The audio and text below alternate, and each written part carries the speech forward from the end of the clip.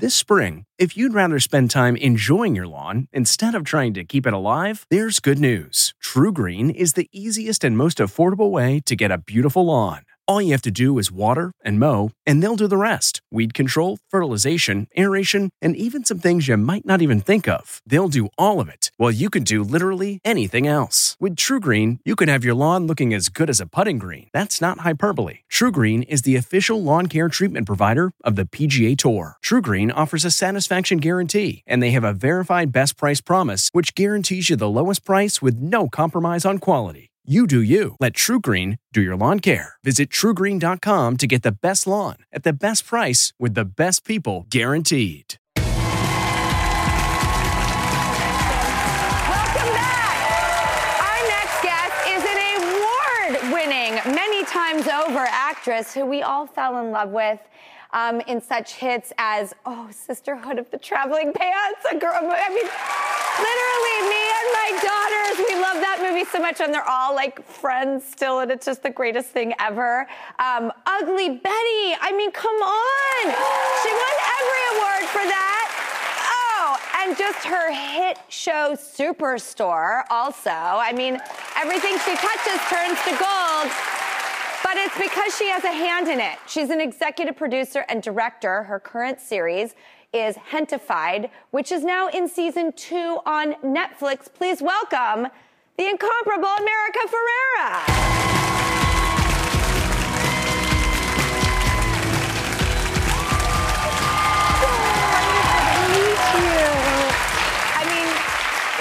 How old were you when Salma Hayek discovered you for Ugly Betty? Well, when I started Ugly Betty, I was 21, but I actually began my career at 17 with a film called Real Women Have Curves. Of course, which was very accoladed. It was a beautiful, beautiful film. But I think you started earlier than that in theater, which caused some sibling rivalry. Yes, I'm the youngest of 6 children. All of my siblings were in band, and when it came around for me to join an activity, I didn't want to do band. I wanted to do theater. But my 2 older sisters were going to the school-wide auditions for Romeo and Juliet that were open to everybody. And they were just going because they wanted to hang out with cute boys and their friends. And I was in 3rd grade. And so I said, I want to go to the auditions. And my sisters were like, no, you can't come. You're too little. And my mom was like, you have to take her. So fine. They're like, fine, but you have to sit in the back and you have to shut up. And so so I was like, fine, whatever. And then before they knew it, I literally just grabbed the script and was on stage auditioning, and then ended up getting a better part than them. So they were very mad at me, and they didn't let me go to the rap party, which is still trauma deep down in my bones. How do you deal with that now as adults? I go to all the rap parties, and then I tell them they're not invited.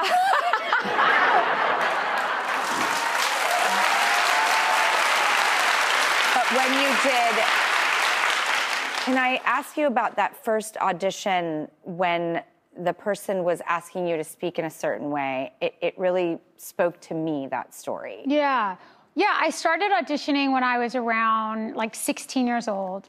And my very first audition was just a commercial audition. And I remember I came in, I did it. And then the casting director asked me to do it again. But this time, can you try to sound more Latina? And I was like, okay. And I did it exactly the same way because I had no idea what she was talking about. And then I went home, and then it took me a moment to realize, she wanted me to speak in broken English. And I was so confused because I am a Latina. So this is what a Latina sounds like, And I realized right away at the beginning of my career that I didn't fit into her projection or stereotypes of what Latinas are. And so, I have been deeply, insanely fortunate to have the opportunities I've had to play these beautiful, amazing roles that have transcended any kind of niche stereotype or audience. But my career is an anomaly. It is a miracle. And it shouldn't be, because there is so much talent out there in our community, and it's talent that deserves opportunity. So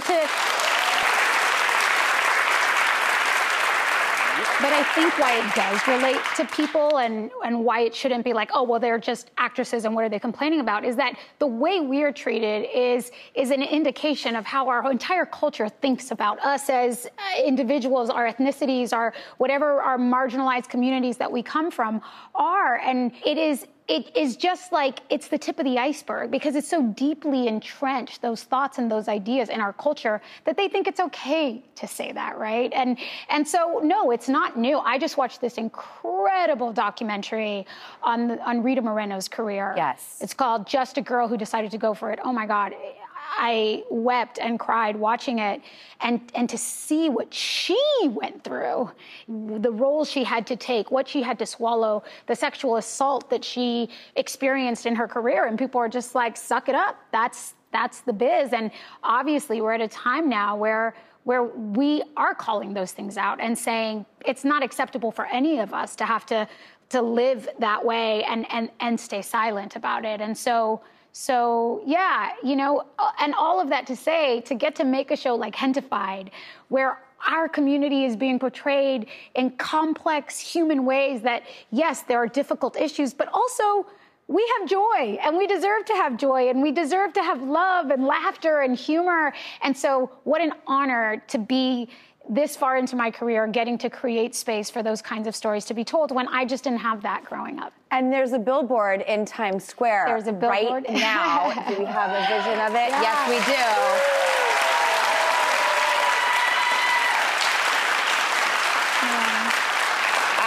I would like to bring Carrie Martin Lashney out here so that we can talk about your amazing show. Let's do it. And we're going to cut to a quick commercial break and talk about Hentified. Don't go away.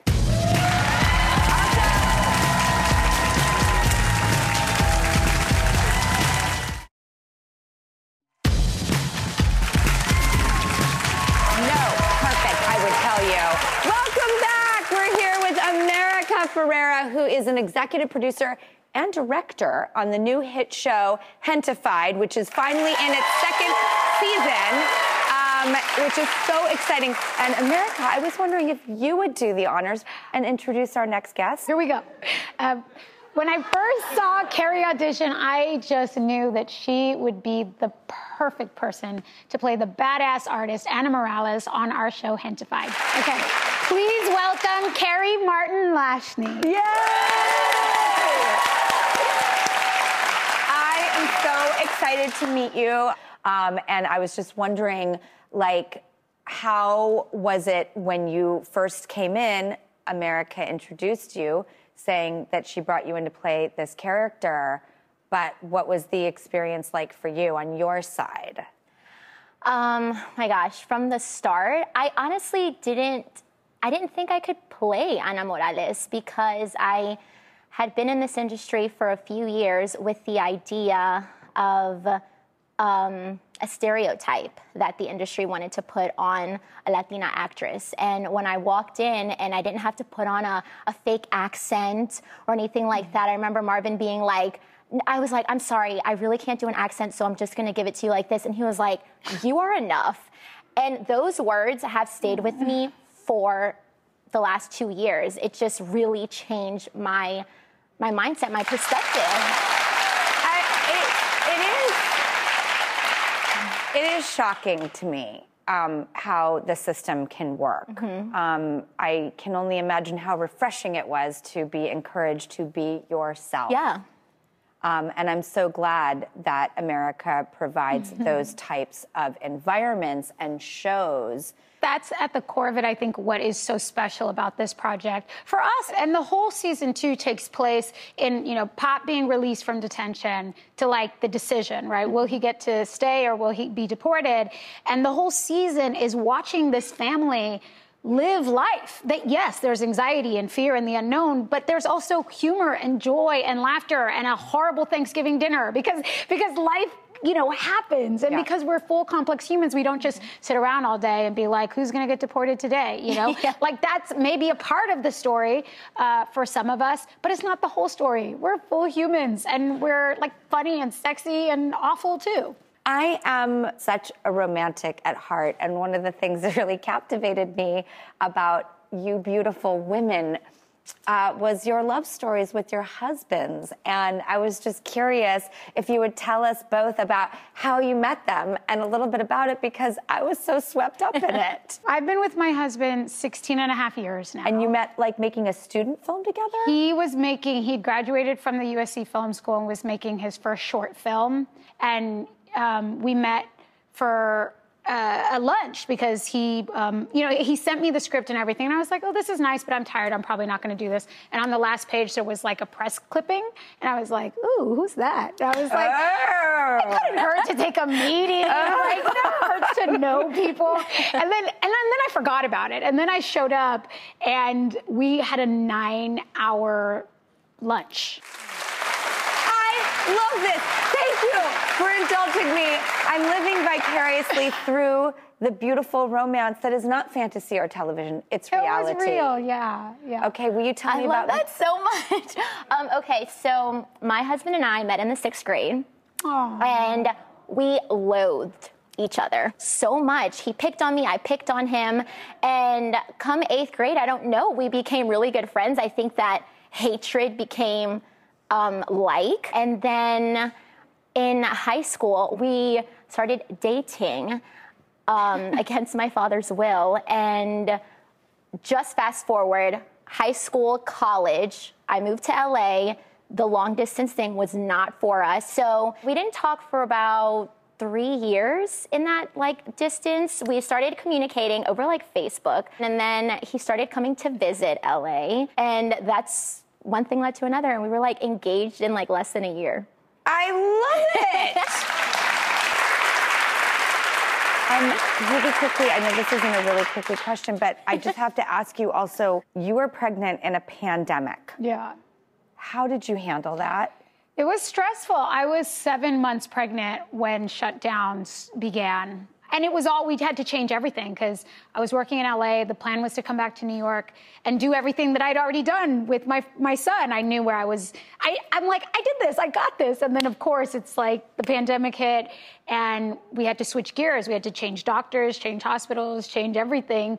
But to do it without the friends or family or help that you might normally have, it was very intense. But she's 18 monds old now. And thriving. And just delicious, and she and her brother love each other, and it's great. I mean, I feel like every day my goals are just about finding more joy in my life. We work, it's what did we take away from this pandemic if not that nothing is promised to us, right? I'm gonna make myself cry. Nothing's promised to us, and I think we all need to be more gentle with ourselves, be kinder to ourselves. If you do anything today, just be a little kinder to yourself and find a little window to experience a little bit more joy every day. That's where I'm at.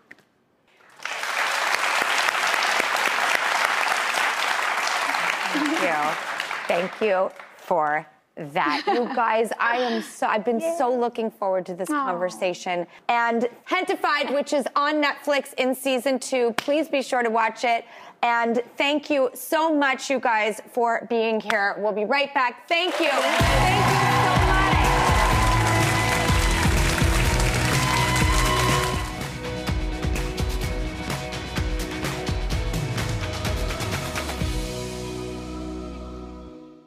Jon Stewart is back at The Daily Show, which means he's also back in our ears on The Daily Show Ears Edition podcast. Listen to The Daily Show Ears Edition wherever you get your podcasts.